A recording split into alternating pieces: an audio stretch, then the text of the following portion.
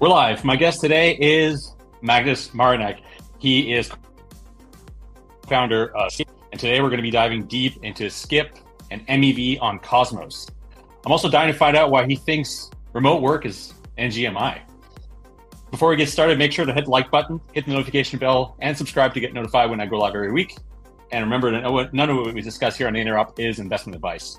And if you enjoyed this content, please consider sticking on Osmosis, Quicksilver, and Evmos. And I just want to remind everyone that tickets for Nebula Summit are on sale. Early bird tickets are on sale, and they're almost sold out. Nebula is the Interchain Builders Conference, and it's happening in Paris on July 24th and 25th, right after ECC. If you're interested in hearing about the most innovative and forward-thinking tech chain, this is the conference for you. So head over to nebular.builders for all the details and get your early bird tickets while you still can. My guest, Maghnus, is coming up next, right here on the Interrupt.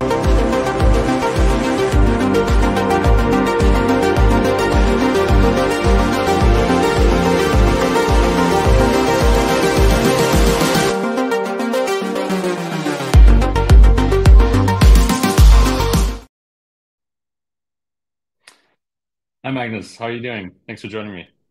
Doing well. Thanks for having me. Yeah, so today we're going to be talking about Skip and MEV and Cosmos. This is a topic that I've covered a little bit on the podcast, and honestly, it's a topic that I'm still like learning about, and I feel like it's not a topic that I'm very comfortable with. Right, I know sort of on a high level, but at a deeper level, still figuring things out. And what's interesting, I think, about MEV is that in Ethereum, it's a topic that has been, covered and researched for years. And I think like people in Ethereum have a very good understanding of how MEV works. But in Cosmos, it sort of throws the entire model on its head because we have like multiple chains and also, some cross-chain action that introduces other complexities and other opportunities. So I'd like to talk about those things specifically and understanding, how MEV is unique in Cosmos. But first, we'd like to get a bit of background on yourself and how you got to be here. Yeah, sure. So I like to say everything in Cosmos has been always up for me because I started Skip with Barry at a hacker house that was hosted by Terra in about May 2022. And so halfway through that hacker house, Terra was no longer with us.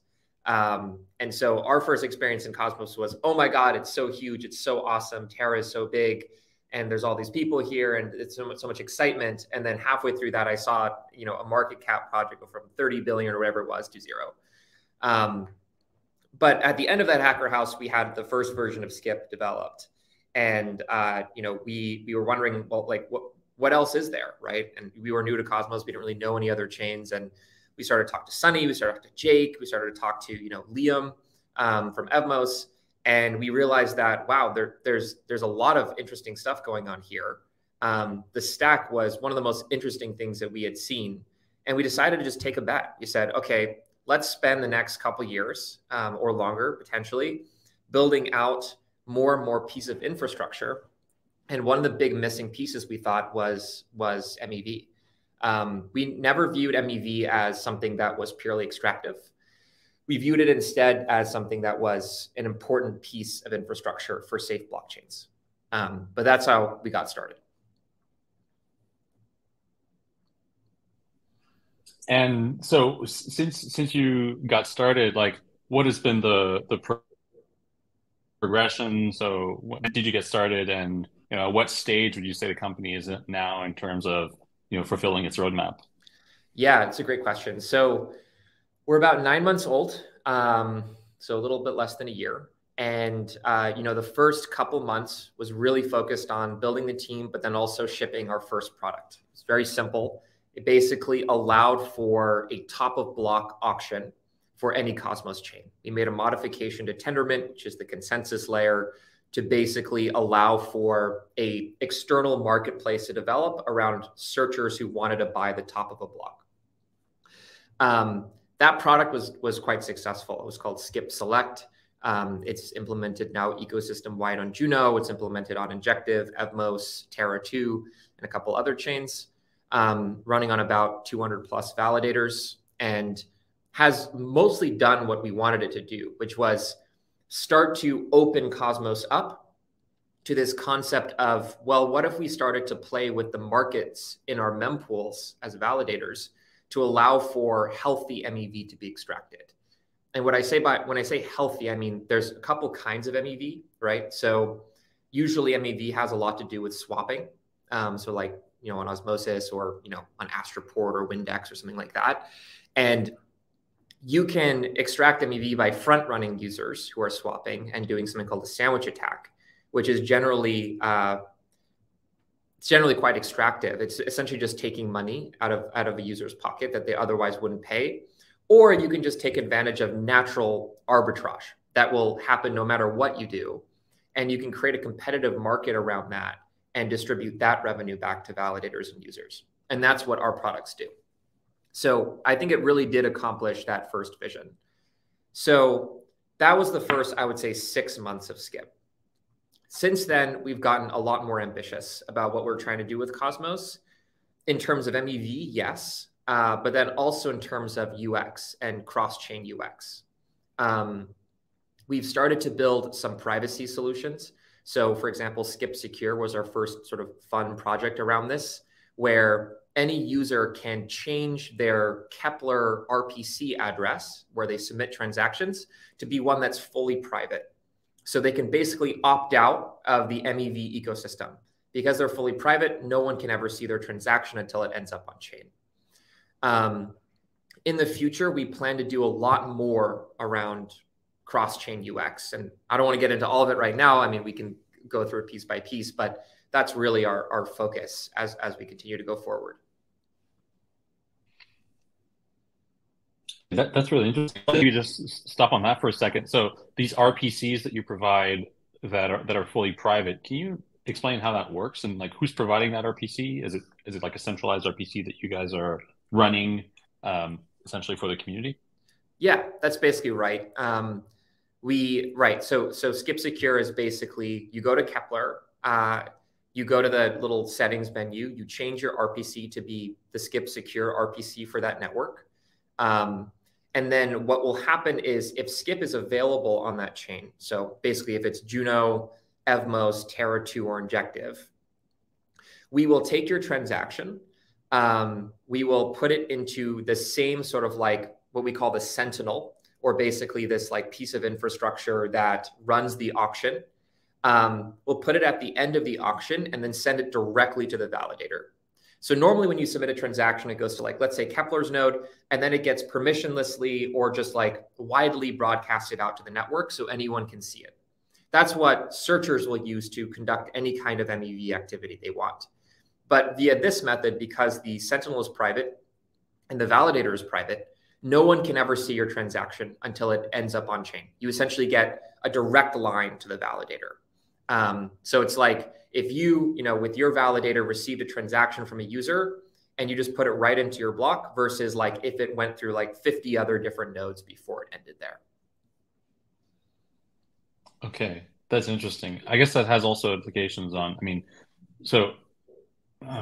what's the Sentinel? The Sentinel was our first product, which was basically you could call it like a matchmaker or an auction house where a bunch of searchers on one side would submit bids to be at the top of the block, and then validators would receive transactions from the Sentinel and put them at the top of their block. So it basically created a two-sided marketplace with validators on one side who were mining the blocks, and then searchers on the other side who wanted to be at the top. And then the searchers would compete and say, okay, I found this back run and I'm willing to pay $50 for it. And then somebody else would pay 75 and someone else would pay 100. And then the top winner would eventually get, selected by the Sentinel and sent to the validator. And we've seen those bundles go as high as multiple thousands of dollars in one bundle. So I think Rhino Validator the other month, they had a $3,000 or 3,000 Juno bundle that, was mined and was a, exciting thing for them because I think they gave a lot of it to saving rhinos. But those auctions can be very competitive and can be very lucrative as well. Okay, well, we'll come back to that in a couple of minutes. But yeah, so I mean, we talked a little bit about like good MEV and bad MEV, and you know, I've heard other people characterize these different types of MEVs. Sunny Aggarwal gave a talk at Nebular Summit last year about this very topic, and so Osmosis's strategy with regards to MEV. So can you sort of explain what are the different types of MEV? So you already mentioned sandwich attacks as a quote unquote bad type of MEV. What are the other types of MEV? Yeah, there's actually very few types that are very common. And then there's what we call the long tail, which is like a variety of one-off opportunities that searchers will find and look for. Um, the primary form of MEV, so let's take the Ethereum ecosystem where there is a lot of MEV, right? About $1 billion a year.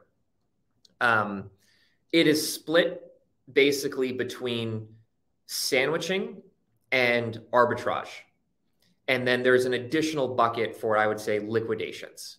So sandwiching is the concept of basically forcing a user to pay their maximum slippage, right? So you say, I'm willing to trade X for Y, and then somebody comes in above you and buys a bunch of X to make it, or sorry, buys a bunch of Y to make it more expensive, and then sells you back or sells the Y afterwards once you sort of did your trade. So essentially what it has the effect of doing is artificially raising the price for you so to the point that you max out your slippage and then selling at that higher price. So we view that as generally bad or just purely extractive. It would be fundamentally illegal if this were like a real capital market, like in the US. It's like a definitional of like market manipulation.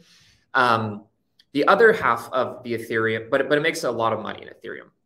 The other half is arbitrage, which is basically, okay, you bought a lot of whatever, and now there's like a price imbalance between the pool that you bought it on and like a bunch of other pools on Osmosis. So there's like an arbitrage that can take place. This was happening before Skip ever came into existence. It was very prominent on Osmosis. It was about $6 million last year. You can see satellite.skip.money if you want, to see the full amount that was captured. And so that's really what Skip focuses on, is we focus on creating more competitive markets around arbitrage.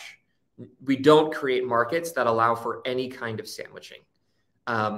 We viewed that as like chains can enable it if they want to, if they want that kind of market, but so far no chains have decided to do so. And so we try to stick to what app chains want from us. So what you're saying is that there's like essentially two types of MEV. There's the sandwich attacks, which are generally considered to be extractive, and this is the act of getting a user to pay his maximum amount of slippage, or forcing a user to do so by intervening in that transaction. And then on the other side, you have arbitrage, which has existed since markets have been a thing, and recognizing the opportunities and discrepancies in pricing between different markets and capitalizing on those opportunities. And here generally, we would see that, or at least it is characterized as non-extractive MEV, but more like on this good MEV. Are there other types, or this is primarily so you mentioned liquidations too. Liquidations would fall in which bucket, and why are those more? I mean, those are obviously more common on Ethereum because there are more lending markets on Ethereum than in Osmosis currently, or in Cosmos generally. Yeah. So right. So I would categorize liquidations, and then there's this other kind called just-in-time liquidity attack, which I would both view as relatively benign as well. So like, I would put them probably in the good MEV camp. They're not as extractive as sandwich attacks, but they also have some of their own problems. So liquidations is the concept of, and lending markets, by the way, like rely upon this kind of MEV to stay healthy, which is basically somebody's loan went bad and there's some kind of, reward for liquidating that loan to basically pay back the collateral. And so what will happen is MEV searchers will find those opportunities and then what we call atomically or all at once liquidate or borrow, liquidate, and then sort of like claim the reward as like a riskless profit. It makes a lot of sense, but it's also relatively small, actually, relative to the other first two types. And then we might get into this more in Cosmos, but we don't really have it today because we don't have like Uniswap v3 clones yet, except Forge is out. And I know that, Osmosis is doing some stuff. But just-in-time liquidity attacks are basically someone wants to execute a big trade in a concentrated liquidity pool, and then a searcher will see that intent and then provide a bunch of liquidity right at the band that they'll be executing over to basically grab all the swap fees from that and then prevent anyone else from getting like their proportional share. So it kind of screws the other LPs, but on the other hand, it gives the trader a better execution price. So it's very different from sandwiching, which totally destroys your execution price. So I would call it like benign, but also like it does screw a different party in the ecosystem, which are LPs, which I think are also important. Okay, that's interesting. I mean, I see that as just, markets being markets, right? I mean, you have like market participants that are able to provide a better price because they have some advantage, like having more liquidity. And so, if that exists, then I just like, I would also see that as like quite benign. Yeah. Interesting. Okay. So where does Skip fall in all of this, and like which types of MEV does Skip and like typically companies like Skip that are focused on providing MEV solutions? Where does Skip fall, and what types of MEV does the Skip address? Is it mostly the sandwich attacks, like this bad MEV, or are you providing also solutions that address the other types of MEV like arbitrage and these just-in-time liquidity? Yeah, so the good news is Cosmos is actually pretty resistant already to sandwich attacks. This was something that we noticed from the beginning, right? So one of the most, I think, misunderstood aspects of Cosmos versus Ethereum is that we don't have gas auctions, or we don't have gas ordering. So when you go to Kepler, right, and then you select the high gas option, or you add an even more gas, that doesn't affect where in the block you're executed, right? So the transactions are ordered by the time that they're submitted, roughly. So we call this a first come, first serve mempool, where if you submit after somebody else, you would expect to be in the block after them. So adding more gas does not put you higher up in the block. It doesn't change the ordering within the block.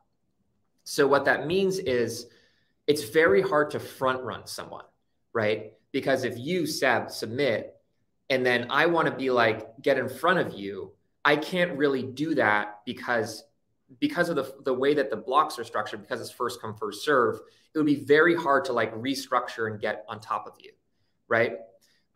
Which basically means it's impossible to execute a sandwich attack. And we've seen that, and we've verified that repeatedly going back through the history of Osmosis, where there would have been a lot of sandwich attacks if it were possible. And we saw like, wow, no one's really doing this, right? So we didn't want to introduce that as like a new concept, or we didn't want to like be the party that introduced sandwich attacks. We wanted to give instead a more competitive market around what was happening, which was this latency-based arbitrage backrunning, right? Where, Seb submits a big swap, and then I'm a searcher and I want to like backrun it and do what we call cyclic arbitrage afterwards. And so that's what we really created markets around.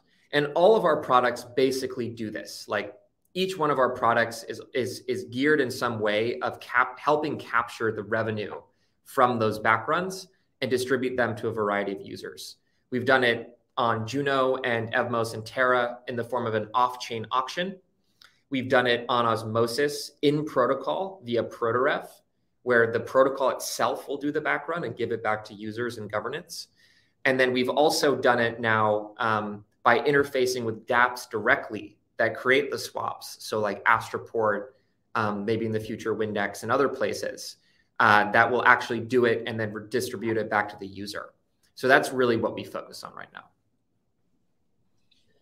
So yeah, part of front running, how does this back running work, and what are say arbitrageurs trying to capture with a back running MEV strategy? Yeah. So like if you just take the example of osmosis, let's say there's 5 different pools that all have banana token, right? And they are roughly priced, they should be priced in dollar terms the same, right? So you imagine if in one pool banana token is priced at $1 and the other one it's priced at $10, what would you do? You would buy a bunch of it at $1 and then sell it at $10, right? You just make what we call arbitrage or riskless profit, right? So at a baseline, all the pools should be balanced, right? The price of banana should be the same across both. But what happens is every time somebody comes in and trades on one of those pools, then the price of banana there will change, right? If they buy a lot of banana, the price will go up. If they sell a lot of banana, the price will go down. So either way, there's going to be now some difference in that pool of banana token versus all the other pools that were not touched, right? So there's like basically money on the table. It's like there's a $20 bill on the table. And before Skip, what would happen is all of these, I don't know, call them searchers, call them whatever you want, bots basically, would search for these opportunities after people's trades and say, oh, that guy did a big trade. Let me now buy from that pool and sell into a pool that has a higher price, right? And basically the first person to grab the $20 bill off the table would own all of it, right? So what we do is we create competitive markets around getting the $20 bill. So essentially we ask people to form a line and say, okay, how much are you willing to pay to capture that arbitrage? And then someone says, well, it's worth $20, so I'll pay $5, right? Then someone else will say, okay, well, I'll pay $15, right? It's worth $20, so it's still a profit. And then eventually someone will pay, well, I'll pay 19.99, right, to purchase this opportunity. And that's what we've really seen happen, is that now that we've created these competitive auctions, people are paying 99% of the value of the MEV or the arbitrage to capture it. And that money goes back to the protocol, right? So now the protocol is recapturing the value of its own MEV. And that's really the point of Skip, right? Is we help you create the markets, neutral markets, to make these people compete for these opportunities that you're creating. And then you get the money back and can decide what to do with it. And that could go to validators, could go to users, could go to governance, community pool, go to rhinos, whatever it is, right? Like it doesn't matter to us. It's mostly about giving chains the ability and then the decision about how to capture and then where it goes, right? So arbitrageurs are paying up to 99% of the opportunity cost. And is this something you see consistently, like that it pushes the boundaries of like sort of reaching close to 100%, or does it vary? And what are some of the criteria that you've observed that would cause that to vary? Is it like less people auctioning on that opportunity, or are there like other criteria here? Yeah, so I think it's a little bit of give and take. So there's some things that are very obvious that create arbitrage, and the ones that are obvious and easy to understand and easy to capture become very competitive very quickly. So for example, what we do on our end is we actually introduce these open source bots called Skipper that allow for anybody to participate in MEV by just with very minimal programming knowledge. They just go, they download Skipper. It's an open source repo. Everything we do is open source pretty much. And they just run it on their computer, laptop, doesn't require a lot of infrastructure. And they'll automatically be doing these basic arbitrages between the pools. And so the opportunities that Skipper captures have become extremely competitive, basically 100%, right? So it would be very hard now to just run Skipper as it is and make like a lot of money immediately. In the beginning, people were actually, but now it's a lot more competitive. What we've seen people do instead is, the people who are, I would say, more, I guess, sophisticated are adding additional pools and finding additional cross-protocol arbitrages, and then starting to do that. And then usually the way MEV works is you find some opportunity, you capture money from it, and then over time, other people realize what's going on, and then they start to get into the game, and then it becomes more competitive, right? And that's the natural way. And I think that's how you incentivize innovation and initially you encourage people because it's profitable, because no one else is doing it. And then other people come in and eventually it just gets good for the ecosystem, right? Because you need searchers, right? Searchers are important to find these opportunities. They're dedicated on this stuff. They have teams around it. And, they're the ones who are being creative, right? But eventually I think the competition gets very high, and then the protocol is the one that benefits. So who are these arbitrageurs? Like, who are the big players in MEV that most people have never heard about? Who's extracting the most value and making the most money here? So different parties, I think, on Cosmos versus Ethereum. In Ethereum, there's some well-known MEV shops. So like Snoopy, who you may have seen on Twitter, is one. They do a lot of arbitrage, or like stablecoin arbitrage. There's also SCP is kind of I wouldn't call them infamous, but they are a massive shop, and they've kind of subsumed a lot of the other MEV shops. And they do a lot of what we call sex to dex arbitrage, which means they'll be arbitraging between Binance and Ethereum. In Cosmos, we know some of them because they're on the Discord, and we like them a lot. I think they're a little more hobbyists, right? Because there's not that much MEV that, to them, it's usually one person who's just very exploratory and interested. I would say one of the best teams in this is White Whale. They have an incredible, Bossa Nova is an incredible searcher who can create these arbitrage bots and has open sourced them for the community. I would highly recommend checking out their open source bot that uses Skip. But they've done a really good job. And then what we've noticed is a lot of these searchers are people who made a lot of money doing this in Terra in the good old days, and have now migrated to the rest of the ecosystem, but we don't know who they are. Most of the time, these people are anonymous.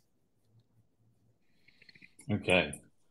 So would it be fair to characterize the MEV ecosystem in Cosmos as still fairly immature and sort of in a growth phase, or perhaps like still early days compared to other ecosystems, like certainly Ethereum?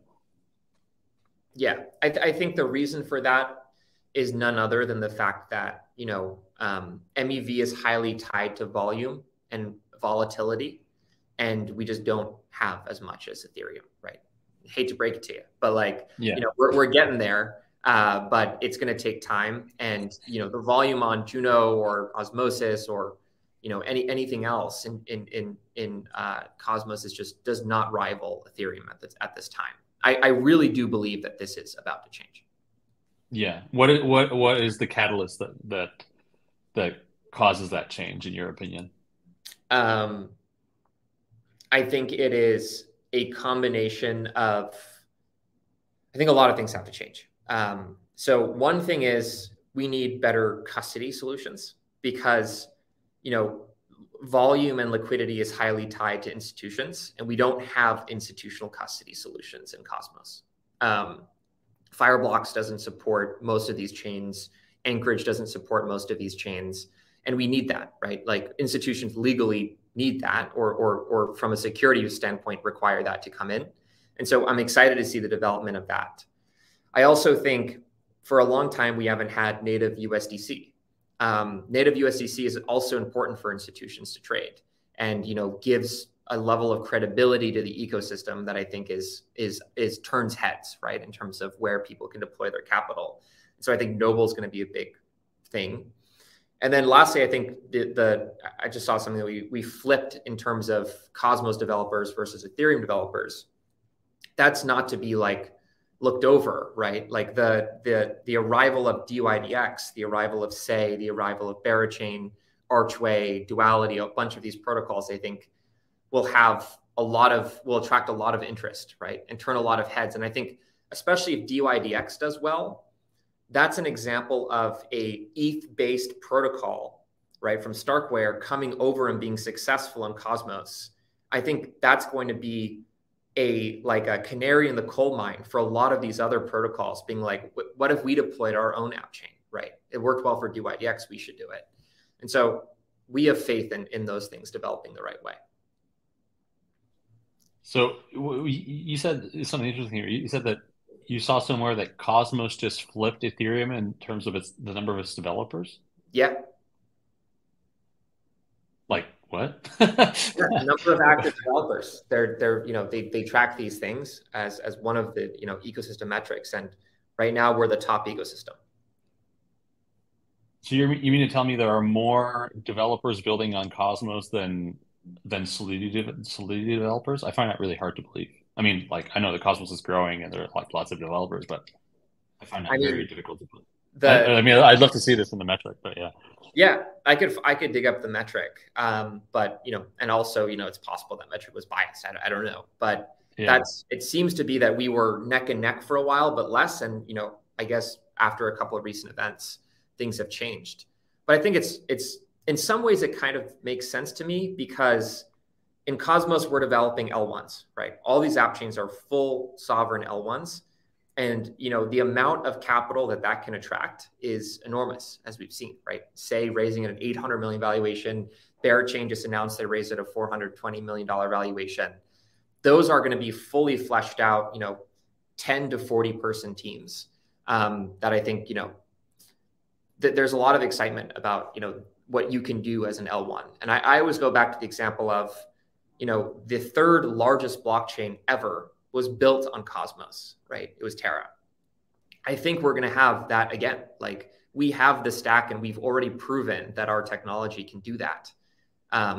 It's just a question of finding an application and an ecosystem that can do that again.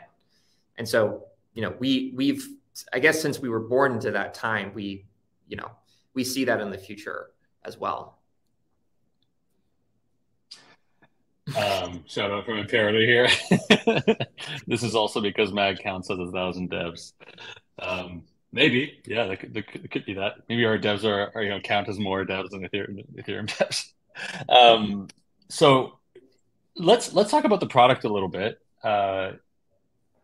You mentioned earlier Sentinel. So tell me about the different parts of the Skip stack, if you will, and how that integrates with validators and who interacts with the different components of the stack. And as a validator, I'm actually like curious and interested in this, but also maybe other people out there like interested in implementing Skip on their validator, or maybe leveraging some of the stuff that Skip has built to try to make some money with MEV. Yeah, great question. So I'll talk through our first product, Skip Select, which is available on Juno, Evmos, Terra 2, and Injective. So as I said before, what we do is we try to create a neutral marketplace, right, where we don't assert any influence or control between searchers on the one hand and then validators on the other hand. So you may not realize this as a validator, but you have a lot of power, because the way that Tendermint works, right, or the consensus algorithm that underpins all Cosmos chains and more, it's a round robin system, right? So who creates the block? Well, first it's Seb, then it's Imperator, then it's Cosmos Station, then it loops back around, right? And it has this round robin system. When you are selected as a block builder in that system, you have unilateral control over what transactions go into your block. Meaning if you wanted to put in whatever, you could, right? If you wanted to reorder whatever, you also could.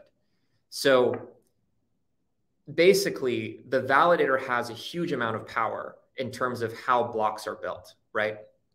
But on the other hand, validators usually don't have and shouldn't have the level of sophistication to do the MEV capturing on their own blocks themselves, right? Because they don't know where all the opportunities are. They don't want to build all the different bots required and all the different, I guess like observation tooling and liquidity management required to do that kind of MEV capturing. So the idea here is that validators have control over their blocks and that searchers are the best ones to capture the MEV. So what we do is we create a competitive market for the searchers. That's the Sentinel. So the Sentinel interfaces with the searchers. There's RPC calls that they do into the Sentinel, and they say, hey, I want this transaction at the top. And then a different searcher says, hey, I want this transaction at the top. They battle it out. And then basically 400 milliseconds before it's time to create the block, we choose the winner, and then we send it to the validator and say, validator, here is the winner of the highest paying MEV transaction, and this is the amount that they want to pay. Please include it at the top of your block. And the validator will say, okay, great. I'll include it at the top of the block, and thank you for the payment, right? A tip, you could call it. Additionally, validators, since they have to register a connection over P2P gossip, right? We're just a node. The Sentinel is just a node. So all you have to do is peer with us. There's nothing else required. When they register, they also tell us, whenever you give us the tip, send this much to delegators in the network as well, right? So there's a percentage split there. The validator can say, I want to keep 100% and don't give the network anything. That's fine, no problem. Or they can say, I don't want anything. I'm very altruistic. Give 100% back to the network and the delegators, right? They could also do that, or they could do any combination in between. And so that's basically like the structure of it, right? A validator would go to our site, register for an API key that allows them to peer to the Sentinel. Then all they need to do is basically patch their version of Tendermint with MEV Tendermint or MEV comment that allows them to peer to us, and then also to put whatever they receive from the Sentinel at the top of the block. So it's like a small reordering of their blocks. And then that's all they need to do. It takes about 5 minutes is what we've seen. And then the searchers are, I could go through that separately, but there's a whole different set of things that they need to do. They need to set up, oftentimes they'll run Skipper, and then they'll make some modifications. Sometimes they'll run their own nodes to find mempool transactions. But at the end of the day, what they're doing is they're submitting bids and groups of transactions to our auction to be considered sort of in that auction. Yeah. So the validators just like run software. Yes. They patch their Tendermint software, and that allows them just to interface with Sentinel and to essentially receive bids from searchers on the other side of that market that are bidding for that block space, that are hoping to capture some of that MEV. So it's fairly straightforward, I feel, for validators. They just have to turn on Skip to make this additional revenue. Yep. Feels like there's no other kind of assembly required. So on the Sentinels, on the searcher side though, so you mentioned this other piece of software, Skippy.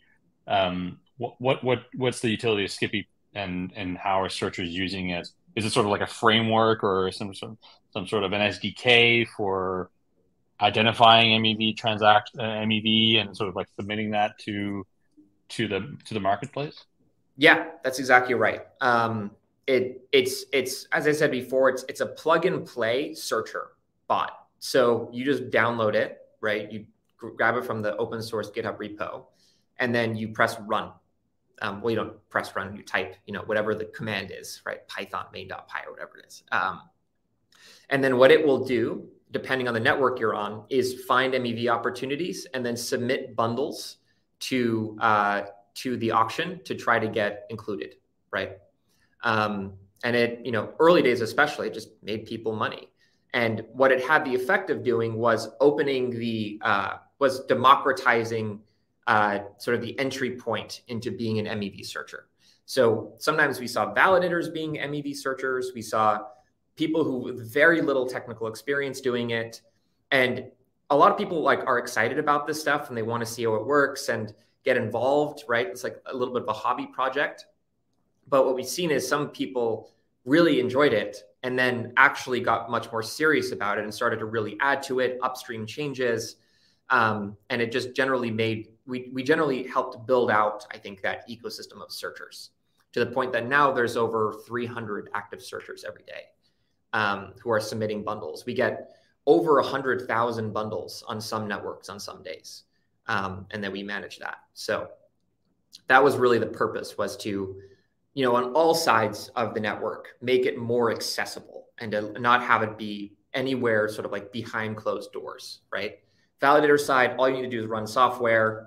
Maybe you don't understand how MEV works. All you know is you run the software and then money gets deposited into your account magically, right?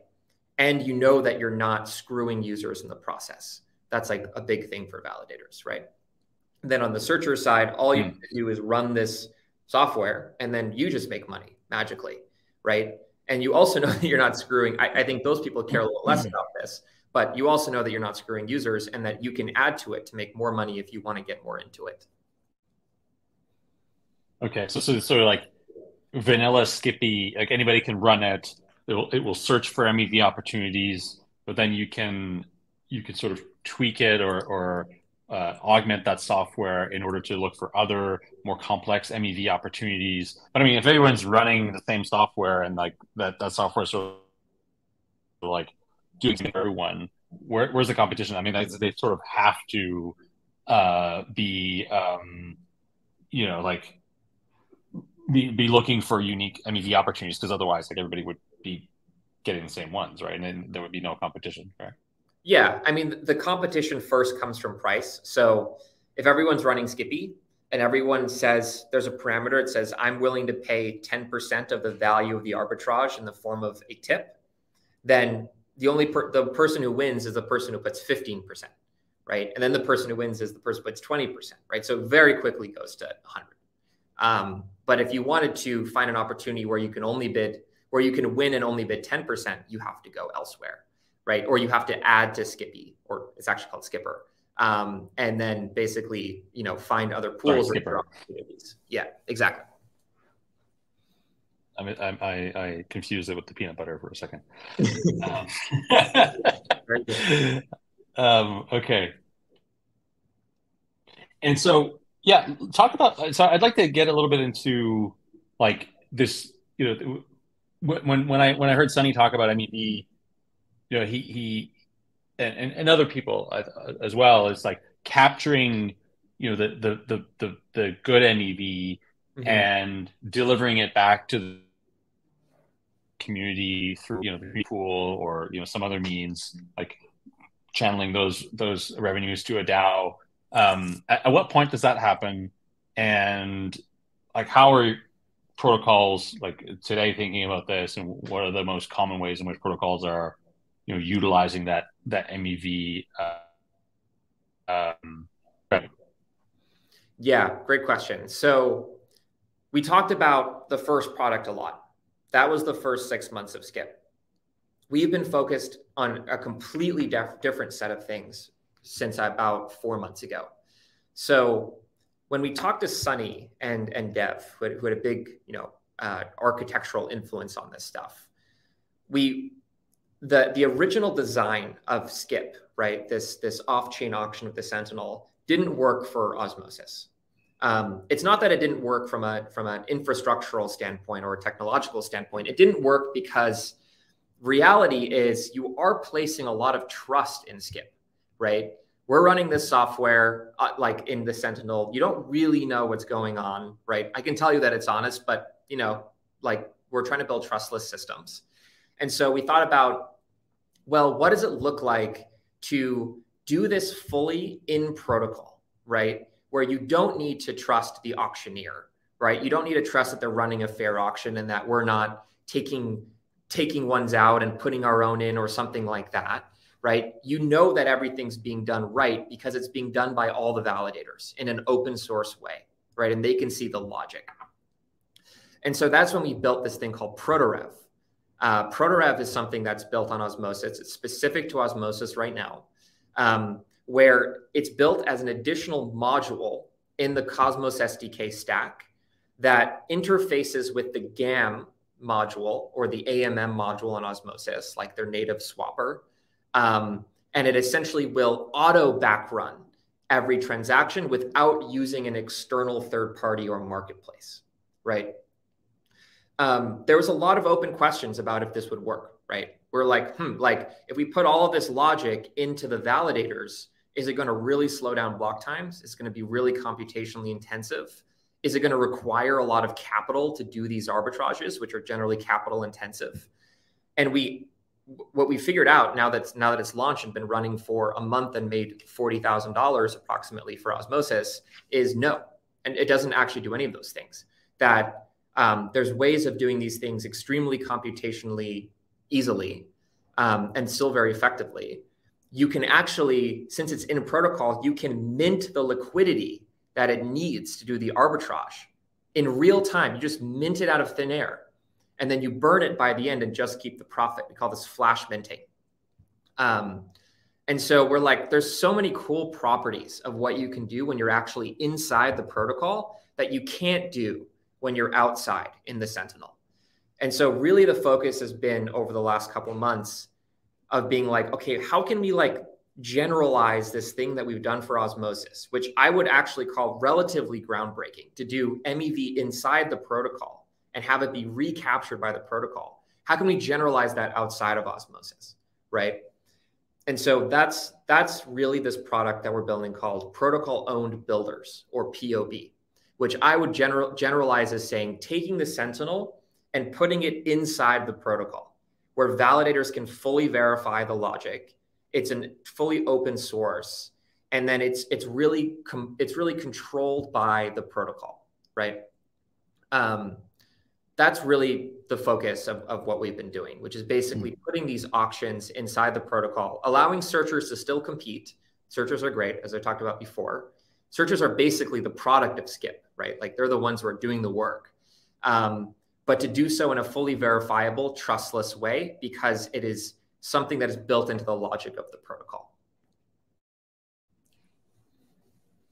Yeah, that's interesting. I mean, I think this is one of the things that really set apart, Osmosis's vision, the vision of Osmosis, and that of, say, Atom 2.0 and the allocator. And I remember when that whole debate was going on, Sunny and other people in the Osmosis community saying, block space auctions are essentially are great, but if you can just build MEV auctions right into the protocol, it sort of eliminates for this whole module at the validator level, and also probably is more effective at battling MEV because it's right there in the protocol. At the time I felt that was like a really interesting point of view, and didn't fully understand it then, but I'm starting to come around to understanding it and how valuable it is. So talk a little bit about, you guys have put out a research article on your Medium, and you've also released this MEV satellite, which I'll link to in the show notes, which is sort of a data dashboard that shows the MEV that's been captured on Osmosis. Can you talk a bit about the experience of having launched this product on Osmosis and what you've learned from that, and also the amount of MEV that's been extracted and what's been sort of interesting from that perspective? Yeah. So there's an account that the MEV goes to on Osmosis. I'll send it the private chat. I don't know if you want to share it afterwards, but this is the module account of ProtoRev. So this is, we're not touching this. This is just running on all of the validators on Osmosis. So if you're an Osmosis validator, you're running this code right now. And it is just built into the processing of transactions in the Osmosis state machine to backrun and then capture MEV. It's captured about, I want to say about $50,000. It says 40,000 here, but there was a profit split with Skip to build this out, which was 20%, decreasing by 50% every year. We've been pretty excited about the performance of it. It's capturing 80 to 90% of this MEV on Osmosis and introducing basically no overhead to the validators. Like, I don't think any validator should have noticed any increase in sort of their requirements since the Sodium upgrade. There it is, right? And it doesn't only just capture in Osmosis, it captures in Atom, it captures in Axel USDC, and we could add additional tokens, if governance wants to capture, other forms of capital. I'd say the learning experience here was just like, we sort of went out on a whim to build this ProtoRev module. We didn't know if it would work, honestly. We thought it was all the existing knowledge, right, on Ethereum is put this in an off-chain system, right? It's too computationally intense. It's going to overload the validators, right? And this was really kind of bucking that and saying, well, fuck it. Like, let's just build it inside the protocol and see how it does. And so far, we've been very excited about how it's done. And I think the Osmosis team has also been very excited. So the learning there is that in protocol makes a lot of sense. We want to move that direction over time. We don't want people to trust Skip ever, except in the form of open source code that they can verify. And that's where we want to go. And in some ways, it's kind of a little bit scary to make that jump because, our original business model was like, well, if people really like this off-chain system, maybe we can charge for it as an infrastructure business, and people would pay for it. And it made a lot of sense because we had our own infrastructure. Now we're just developing open source code that anyone can fork and copy and whatever, right? And that's a little bit scary to us. But what we've learned and what we've seen in crypto is if you just continue building the right thing that works for protocols, you'll find a way. I hope, I pray that protocols and foundations will reward you for that. And right now we're trying to negotiate with foundations to continue to be a partner in that and recapture. And I think the nice thing about working with Skip is it is a value accretive thing, right? Like we're recapturing for the protocol value that was otherwise going away. Right. And so is the previous model dead then? Is like, MEV auctions as they existed previously and as I guess they still exist in Ethereum, are they just going to become obsolete or sort of phase out of existence as protocols implement MEV at the protocol level because of all the advantages that it has? It's a great question, actually. So we don't plan on deprecating the Sentinel anytime soon because a lot of validators still use it and we want to maintain that. And by the way, it's all been free as well. We've never charged for our products.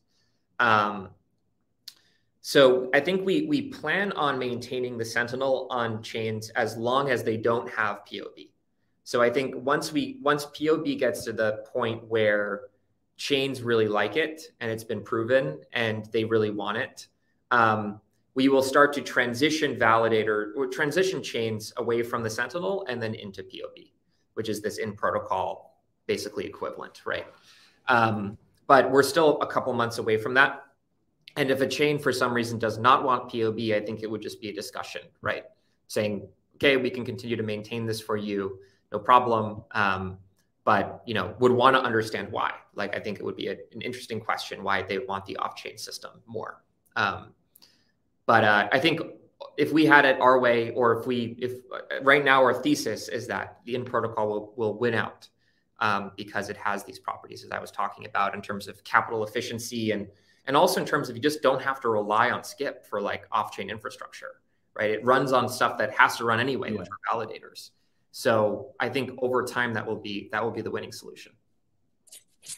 So when you were saying earlier, like that, essentially in protocol, the protocol can mint this liquidity and then burn it. The protocol is doing its own flash loan, sort of. Right? Is essentially exactly right. What it comes down to. They're really minting it, right? Like flash loans and other ecosystems, it's just liquidity that's sitting in, like, let's say Aave or Compound. But here they're literally creating it and then burning it. It's like a transient aberration of liquidity used for an arbitrage, and then it's gone, and it doesn't affect the network or token amounts at all. Interesting. What's crazy too, on this point is Osmosis can mint not only Osmo, they can mint Atom, they can mint USDC, they can mint anything, right? Because these are IBC assets. And as a protocol, you can mint any IBC asset. So they, commonly, right, like in ProtoRev, it will be minting Atom and then burning Atom, or minting USDC and burning USDC. So that you can actually do arbitrage in any token, not just your native one.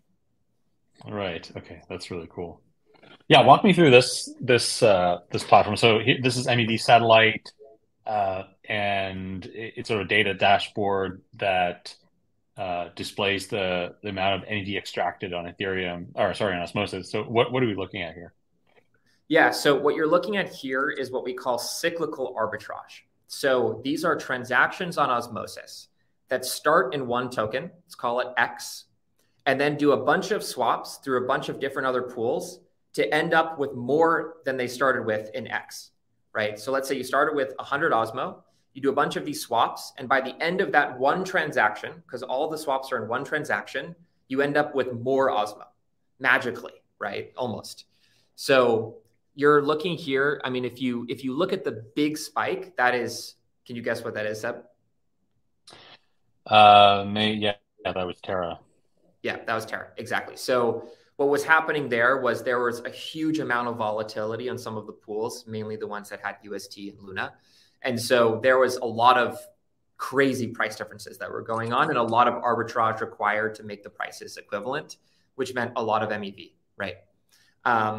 So that's what you're seeing here, are basically the amount of profit being captured in riskless arbitrage via these cyclical arbitrage transactions. And so over time, we expect this to basically flatline, right? Because there should be no more of this, because ProtoRev is now doing it for the protocol and recapturing all of this revenue back for Osmosis and its community. And the distribution of those funds is going to be decided. There's already a governance proposal that was passed, I think, in terms of how that will be distributed between validators and users and community pool and whatever else. Yeah. What was the void that USDT created as a sort of lack of a stable coin after this? Is that what was that was that a contributing factor to this sort of flatlining compared to like previously, how things were sort of, MEV extracted was sort of, continuously growing? Like, was the absence of a stable coin to blame for a consequence of this flatlining of the MEV, or is that something else? I honestly think the flatlining of the MEV is a consequence of the decreased liquidity in Cosmos and on Osmosis as well, post Terra, right? I think, I mean, yeah, what Terra did for Cosmos was just bring a bunch of liquidity and a lot of excitement to protocols. And I think since then it has decreased, right? And we're in a bear market. So what you're seeing here, is basically a consequence of lowered volume and volatility. There have been spikes. There have been days, for example, the USDC collapse, where there was a lot of, there was a big spike. I think there was $10,000 of MEV captured on one day, which in today's market is a lot on Osmosis. And I think we'll see that again. One thing I'm really excited about, for example, is the liquidity that moves over from Ethereum to BNDYDX, which has on some days more volume than Ethereum itself, is going to probably flow through Osmosis, right? And so I think this is going to grow rapidly, is my sense.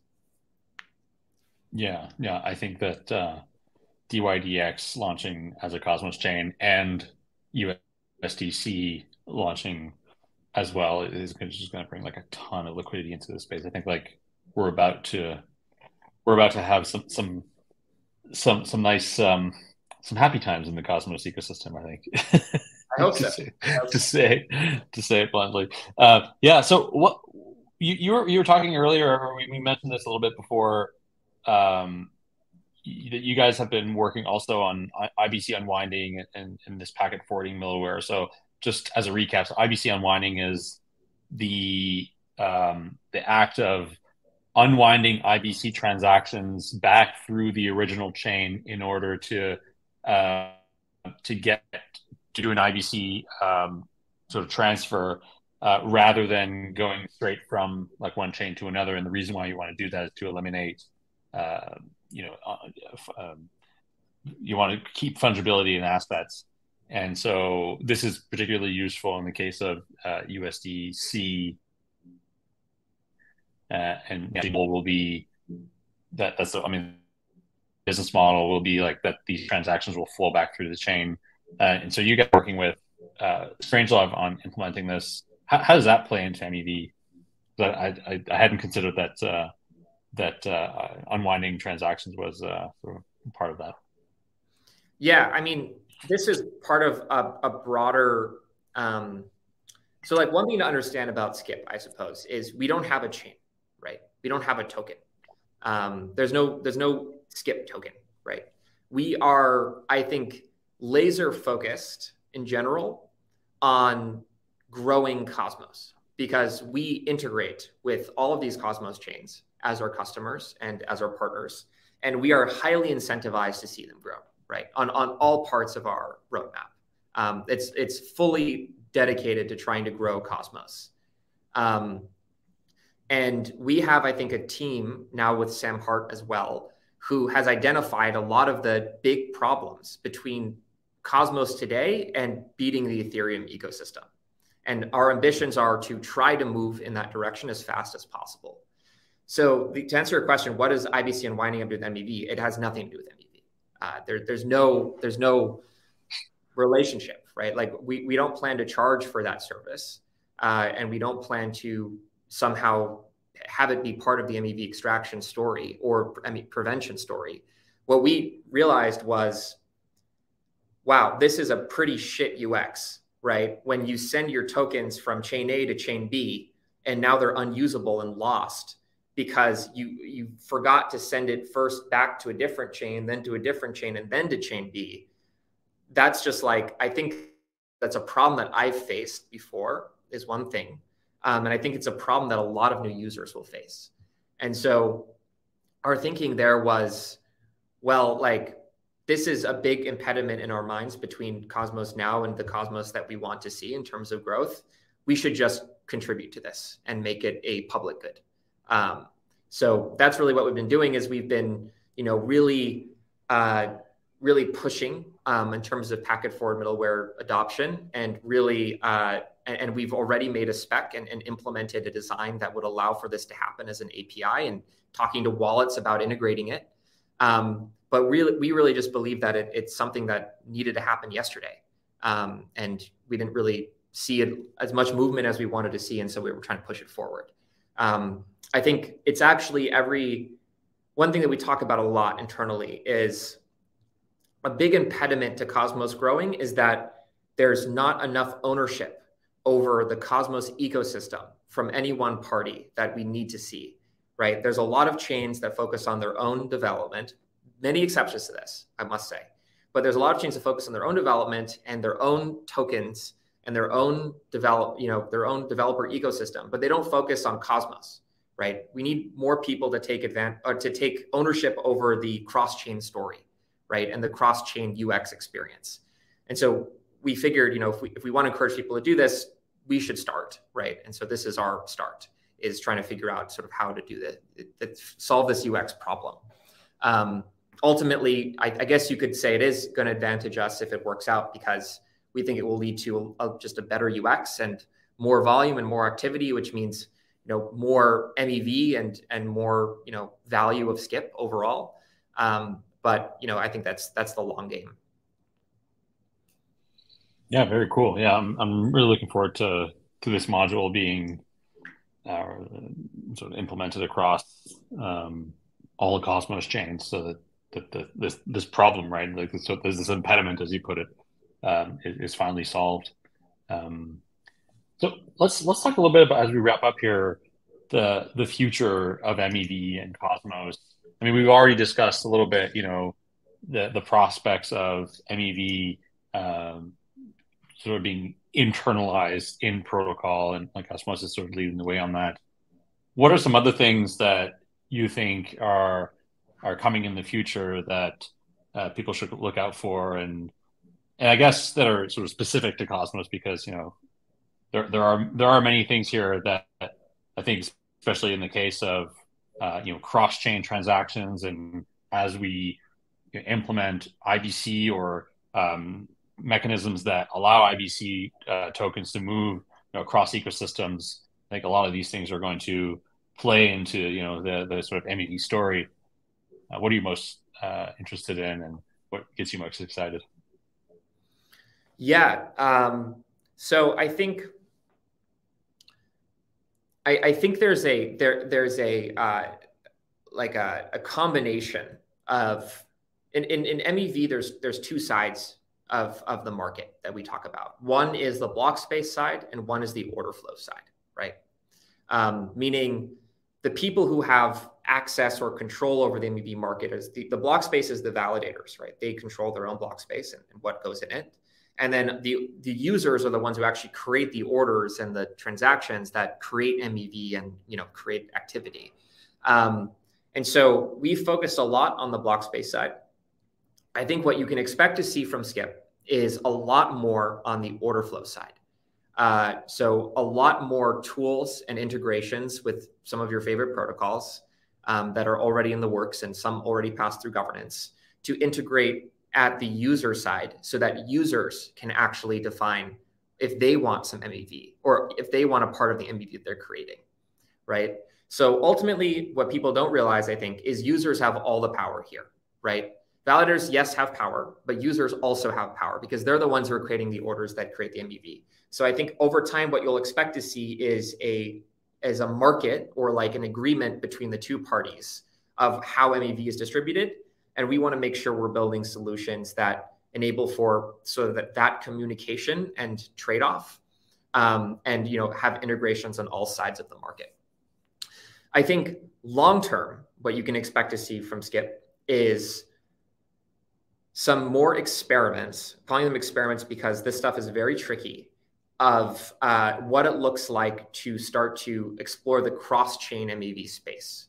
So what does that mean? Like in a basic form, that means what does it look like to do a cross-chain arbitrage, right? Where I'm doing a swap on Osmosis and a swap on Juno, and I'm capturing some value between them. Those chains are connected over IBC, but otherwise they're fully asynchronous sovereign L1s. There's some stuff that we're going to be putting out that's an exploration of how you could do that, right? So maybe some alpha here is, Sam Hart was one of the original designers of the scheduler, which is an Atom 2.0, which was an idea to sort of leverage the concept of block space futures to schedule blocks together so that you could do cross-chain arbitrage. He is now at Skip, and we are talking about this idea a lot, and may have we had some problems with the initial design, but we may have some improvements that we can share. And I think I just noticed that earlier I referenced the scheduler, but I said allocator, but I was actually meaning the scheduler. But yeah, go on. Oh yeah. All good. And then I think also what we think very deeply about are so if what you care about is sort of like this cross-chain flow over IBC, relayers play an important part in that story. And what can you do to have relayers be incentivized and also capture a part of the MEV, right? And we all know that relayers need incentivization right now. And so we're dedicating some time and we have a dedicated team to exploring this. So I think basically overall what you can expect to see are more players in the MEV ecosystem that Skip can create integrations for, where sort of this can be shared in a more broad way between different pieces of essential infrastructure like relayers, but then also with users. For a lot of that to be open sourced and discussed openly, as we have done in the past. And, eventually some idea of how to tie these things together and how it sort of overall benefits cross-chain UX. I think that's Skip endgame, right? Is some sort of unifying mechanism of all these things. And what about cross-chain MEV across ecosystems? So crossing the boundaries of Cosmos and Ethereum, and as things like Polymer come online and other cross-ecosystem IBC implementations, do you think that there will be a big opportunity there? And is the market sort of prepared for that? And yeah, I do think there will be an opportunity there. Is the market prepared for that? I think Yeah, I think in terms of like what it will look like to have those IBC connections, I think you'll see a lot of liquidity flow. I think you'll see a lot of price discrepancies of assets on different ecosystems, and I think over time you'll see tooling develop to make those price discrepancies lower, right? And to give like execution capabilities for people doing arbitrage there. And I think you'll also see incentivization of the relayers who are doing the information passing between them. Um, but I think that is going to take some time, and it's also going to probably going to require a little bit of a restructuring about how we think about relayers in the IBC world. Um, there's actually some really good research here, if anybody's interested, in the Ethereum ecosystem about how they incentivize relayers for cross rollup communication. I think some of those ideas seem applicable to Cosmos. Okay, yeah, I'm really looking forward to seeing how this plays out. I mean, I think the cross-chain EV and specifically like the cross ecosystem of EV space is going to be really interesting with a whole lot of sort of innovation. I think about how to capture that MEV, but also protocols, leveraging that MEV to the best of their abilities to flow value back to users, which I think is like the best way that we can leverage MEV. Yeah, Mag, thanks for coming on the podcast and giving us a high level overview of MEV, but also a deep dive on a lot of these topics. Certainly help broaden my understanding, and hopefully we can get you back on again at some point to get a little bit deeper on some of these specific issues. And also, as the space evolves, I'm happy to get you back on at some point to get an update. Yeah, thank you for having me. And to our listeners, thanks again for tuning in. Remember that we go live every week on Thursdays. So if you're interested in this content, if you like the content we're using, please consider subscribing and also delegate to our validators. We're on Evmos, Quicksilver, and Osmosis. And you know what? Probably we'll be integrating Skip at some point. Seems really interesting. Thanks again.